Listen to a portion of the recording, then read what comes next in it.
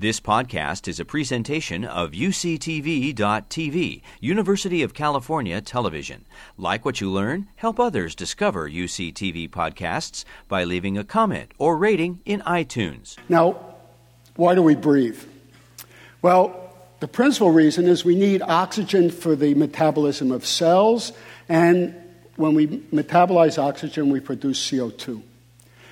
We use about 250 milliliters a minute of oxygen. That's about a fistful size of oxygen that our bodies are using at rest.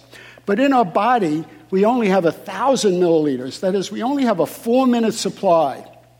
This means we have to breathe continuously. We can't stop.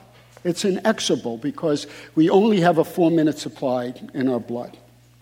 So we have to breathe continuously. Now, the byproduct of this oxidative metabolism is carbon dioxide. Carbon dioxide is very critical in determining the acid-base balance of the body and cells, the pH. And we need to exquisitely regulate that because cells get very unhappy when the pH gets off. So we have to exquisitely control breathing. Now, at the center of all this is an organ, the lung, and the lung expands and contracts. But the lung itself has no muscle to do that. The lung is just like a balloon, and it has to be expanded and contracted by the muscles around it.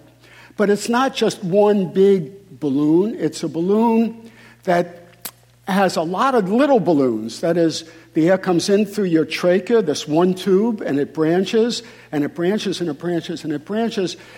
At the end, you have 500 million terminals with these tiny little spheres. Each sphere is about 1/100th of an inch in diameter, and that's where the oxygen and CO2 gets into and out of the bloodstream.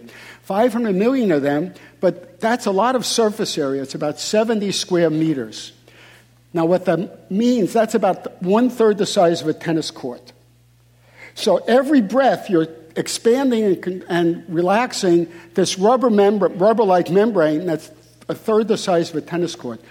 In order to do that, mammals evolved a very special muscle that is able to do that. And that muscle is the diaphragm that sits under the lung, and it pulls down about 3/4 of an inch to expand the lung, and then relaxes and the air flows out. You've been listening to a podcast by University of California Television. For more information about this program or UCTV, visit us online at uctv.tv.